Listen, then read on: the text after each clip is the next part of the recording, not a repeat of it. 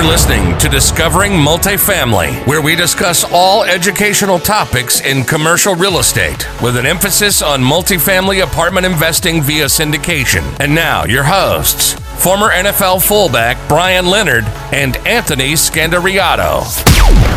All right, everybody, welcome back to another episode of the Discovering Multifamily podcast. I'm one of your hosts, Anthony Scandariato with Red Knight Properties. And today we have a very special guest here with us, Patrick Grimes. And he has over 15 years of experience in active real estate investment, purchasing distressed assets, renovating, and stabilizing for long-term cash flow, particularly on the multifamily side. But what makes Patrick really unique is he also has a energy side. He has different funds set up to complement his apartment building portfolio. He right now, I believe, controls about 5,000 multifamily units, if I'm not mistaken, Patrick. And he's also invested, when I say energy, there's a lot that goes into that, but about 135 natural gas and oil wells, $200 million portfolio. So between the apartment buildings and the energy portfolio, he has about $1 billion under management. So I'm really excited to have Patrick on our show and kind of talk about why does he have, for us, my company, Red Knight Properties, we particularly specialize in multifamily apartment buildings. So why is Patrick interested in the multifamily, but also has the energy portion? Do the two complement each other? And how does he synergize the two businesses? So really excited to have him on the show. Thanks for coming on, Patrick. Happy to be here. Thanks for having me, Anthony. Great. So that's my main question. How do they complement each other? We could kind of go from there. Well, you got to kind of go back a little forward to kind of fully understand who Patrick is and why he invests the way he does. Okay. Back when I started in real estate, I was in pre-development, and that tanked through 9 and 10, which had me, raked over the coals pretty bad. I got into stabilized existing construction, single family, renovate, buy and hold after that in recession resilient markets. I started looking at kind of the essential need, immediate cash flowing assets. And I knew that even though I was a mechanical engineer by day back then, and I wasn't full-time like I am now in private equity and real estate, but I knew that I needed to diversify. And so what happened is I just built out a bigger and bigger real estate portfolio. Meanwhile, that eventually traded into multifamily. Meanwhile, my family actually collects oil royalties, and I knew that to be recession resilient, I needed to be more than just real estate. I'm a guy that I believe in real estate, especially the multifamily recession resilient markets, stabilized workforce housing that we're invested in, like yourself. But I also knew that real estate can crash or real estate can go on pause for a while or even contract. And such as what we're seeing now with interest rates rising and cash flow going down and valuations waning, it makes sense to be potentially in another alternative asset where real estate is an alternative asset as well. Another one of those that's also an essential need, like energy, food, and housing. Energy provides for even better tax advantages. It's completely non-correlated to real estate in that it's actually our funds are debt-free, and it allows for you to get cash flow and appreciation in the same kind of investment structure that you have in multifamily, but in a completely different market cycle. Excellent. So I know you're in you mentioned you're in some Sunbelt states, the multifamily. Are you also in the same states for the energy? Yeah. So with energy, it wasn't until I got about a $500 million portfolio of multifamily that I said, hey, look, let me start offering to my investors alternatives to real estate that are also non-correlated to the stock market. And so I started partnering with operators to bring those investments. And so those are located all in America and mostly in the central states there surrounding Texas. Okay, excellent. Mm-hmm. So when you're investing what exactly on the energy side are you investing in? You mentioned oil wells, you mentioned, I don't know if there's pipelines, what exactly, or if it's, wind farms, there's all sorts of different types of energy now. Or is it not just one? And, because you mentioned you have a fund set up. So on that side. How does that portion, what asset class within the energy are you really focused on, or at least heavily concentrated in? Well, as you're pointing out, there's a million ways to invest in energy, just like there's a million ways to invest in real estate. I think in any asset class, there's a high risk, volatile, make it rich quick, big, and lose it all strategy, just like there is in energy. There's a lot of people out there investing throughout the whole stack of the processes, just like they are in real estate. We're focusing in the direct oil and gas drilling in known fields that have known proven reserves. I consider it a little bit more analogous to us buying a multifamily building that we know would cash flow because of the nearby comparable family. You're buying a property that you're buying usually distressed, but you're buying in a known asset, something that you know can produce income and that can be valued at a multiple, a cap rate, right? And in energy and oil and gas, we're not wildcatting in the middle of nowhere, hoping that we'll find an asset. We're actually buying leases that have known reserves, that have nearby analogous wells, like comparable properties that are producing oil and natural gas. So that allows us to buy something that has known reserves, and then we value add it. Like in multifamily, when you value add units and you improve those and you cash flow, we're drilling wells in known proven areas, which allows us each time we drill a well to produce more cash flow, and it raises the value of the lease. So it's a very simple, kind of very analogous. We sell at a multiple, just like in multifamily, you have a cap rate. And then for that side, who are your typical end buyers once you stabilize, the well or whatever facility in the energy sector? Like, are they private equity more so, or other operators in the space? Yeah, that's part of the strategy, because you always want to invest in a way where you can have an exit. And that's a little bit unique to the energy strategy that we're investing in and invest on Main Street too. A lot of the oil and gas wells, you just like royalties, you buy for a lifetime.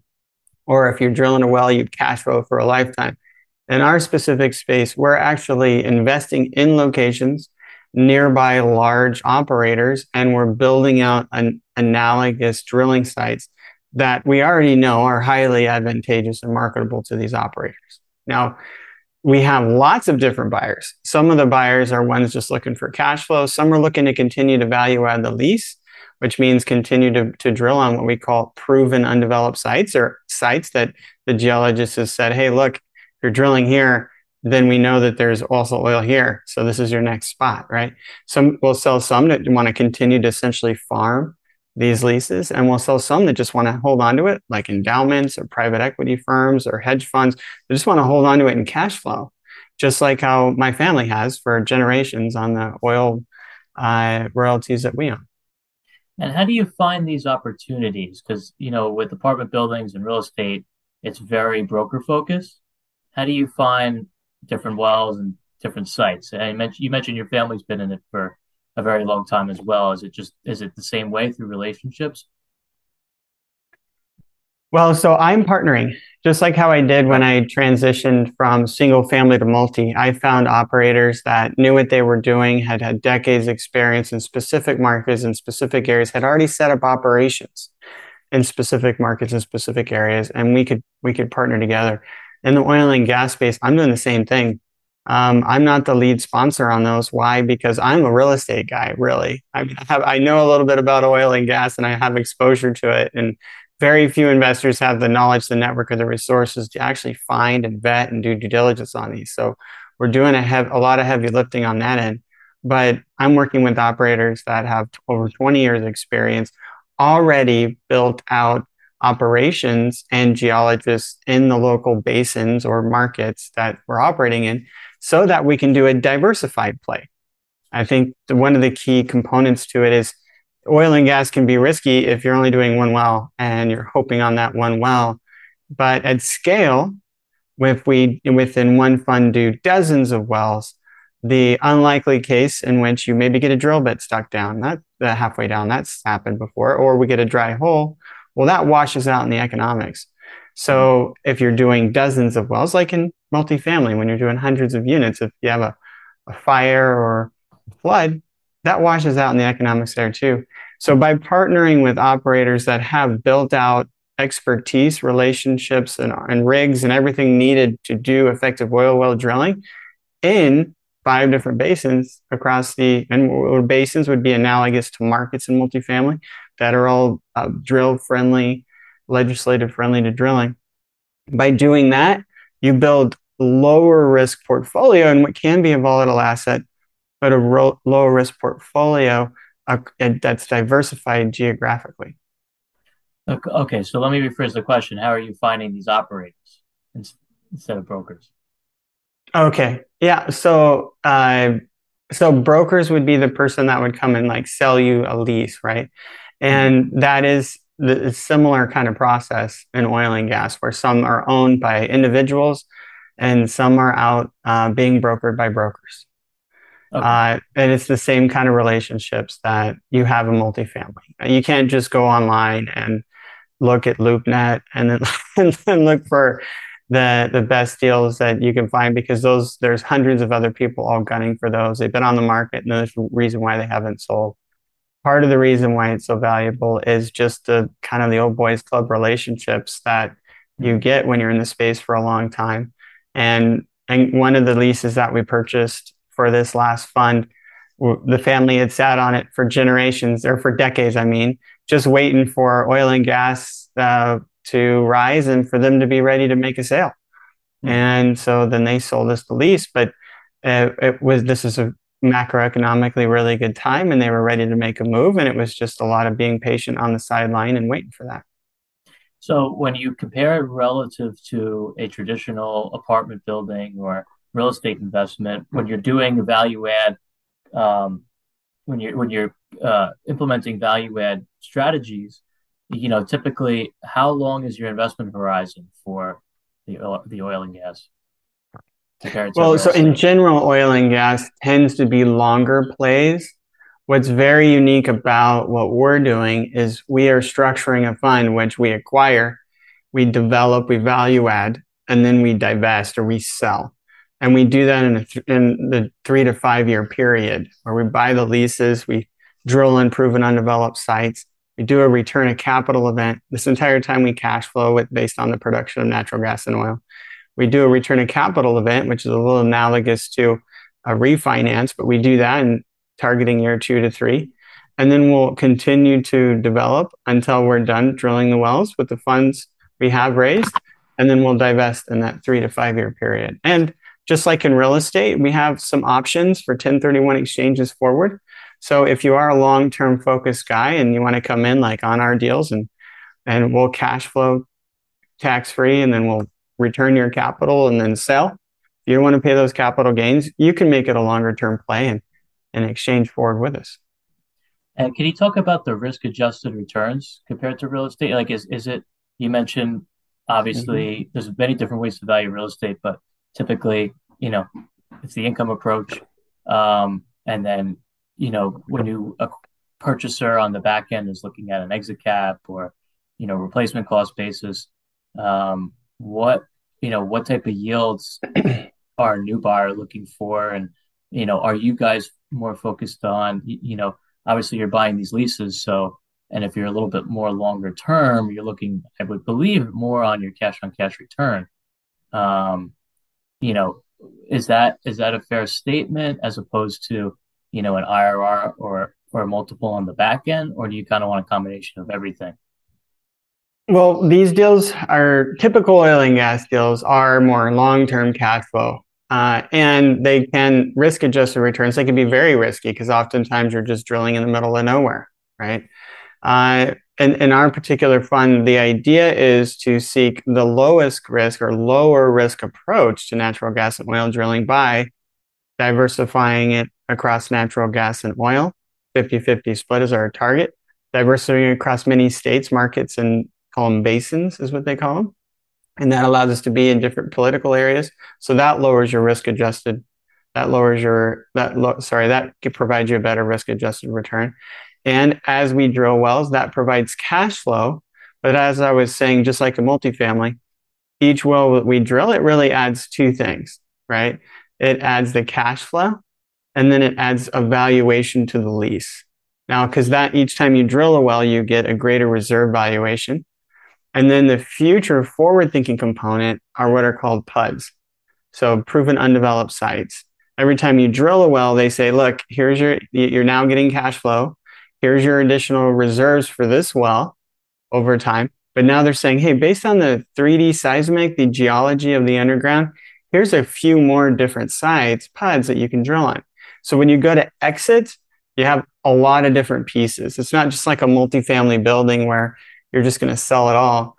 Somebody can come and say, hey, look, I'm going to buy your oil wells in all of your oil wells and just the wells. I'm going to buy your natural gas wells, right? They can say, because all I want is the production of oil. I want that cash flow play. Some people might say, hey, look, I just want to buy this lease from you. And I want to be able to take all of not the existing wells, but all of the lease and the proven undeveloped sites and any other sites that I want to drill, right? And then they call those proven undeveloped sites PUDs. They call them multiples. PUDs have a multiple that allow you to sell each of those at a fraction of what at a multiple of the reserves that they have below them. So you have the ability to sell the lease, you have the ability to sell the PUDs, and you have the ability to sell the cash flow producing assets on the leases. So there's kind of a stack of things that you can do. And the reason why we're kind of diversified in multiple markets is that it gives us the ability to go to a larger operator and say, hey, do you want a diversified portfolio? Or to go to separate operators that are heavy in one market, in gas, maybe another one in oil, another market, and then sell it off as if we had a diversified real estate play with buildings in a lot of different states.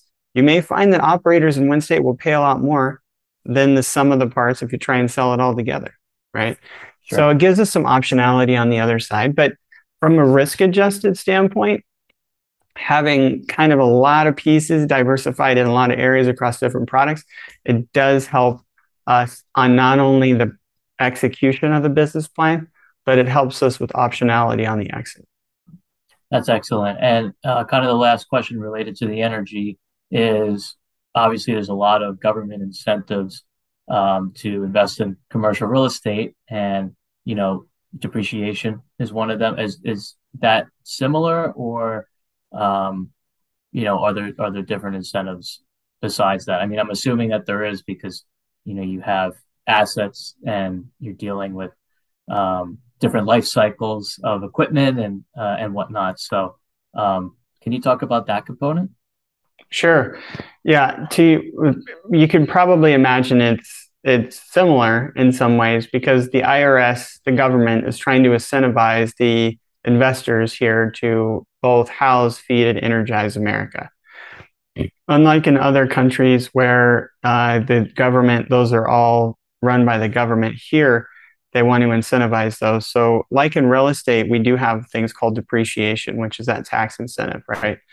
Now, in oil and gas, we do have depreciation, but we also have what are called intangible drilling costs, and we have tangible drilling costs, which is depreciation, and then we have depletion allowances. So there's actually three different things that allow us. So for example, if a high net worth person or a accredited investor comes to me and says, hey, look, I want to invest $100,000 into your energy fund. Well, we have always been able to pass through over a 75% intangible drilling cost in the first year. So that means you invest $100,000, 75% of your investment comes through as a paper loss, right?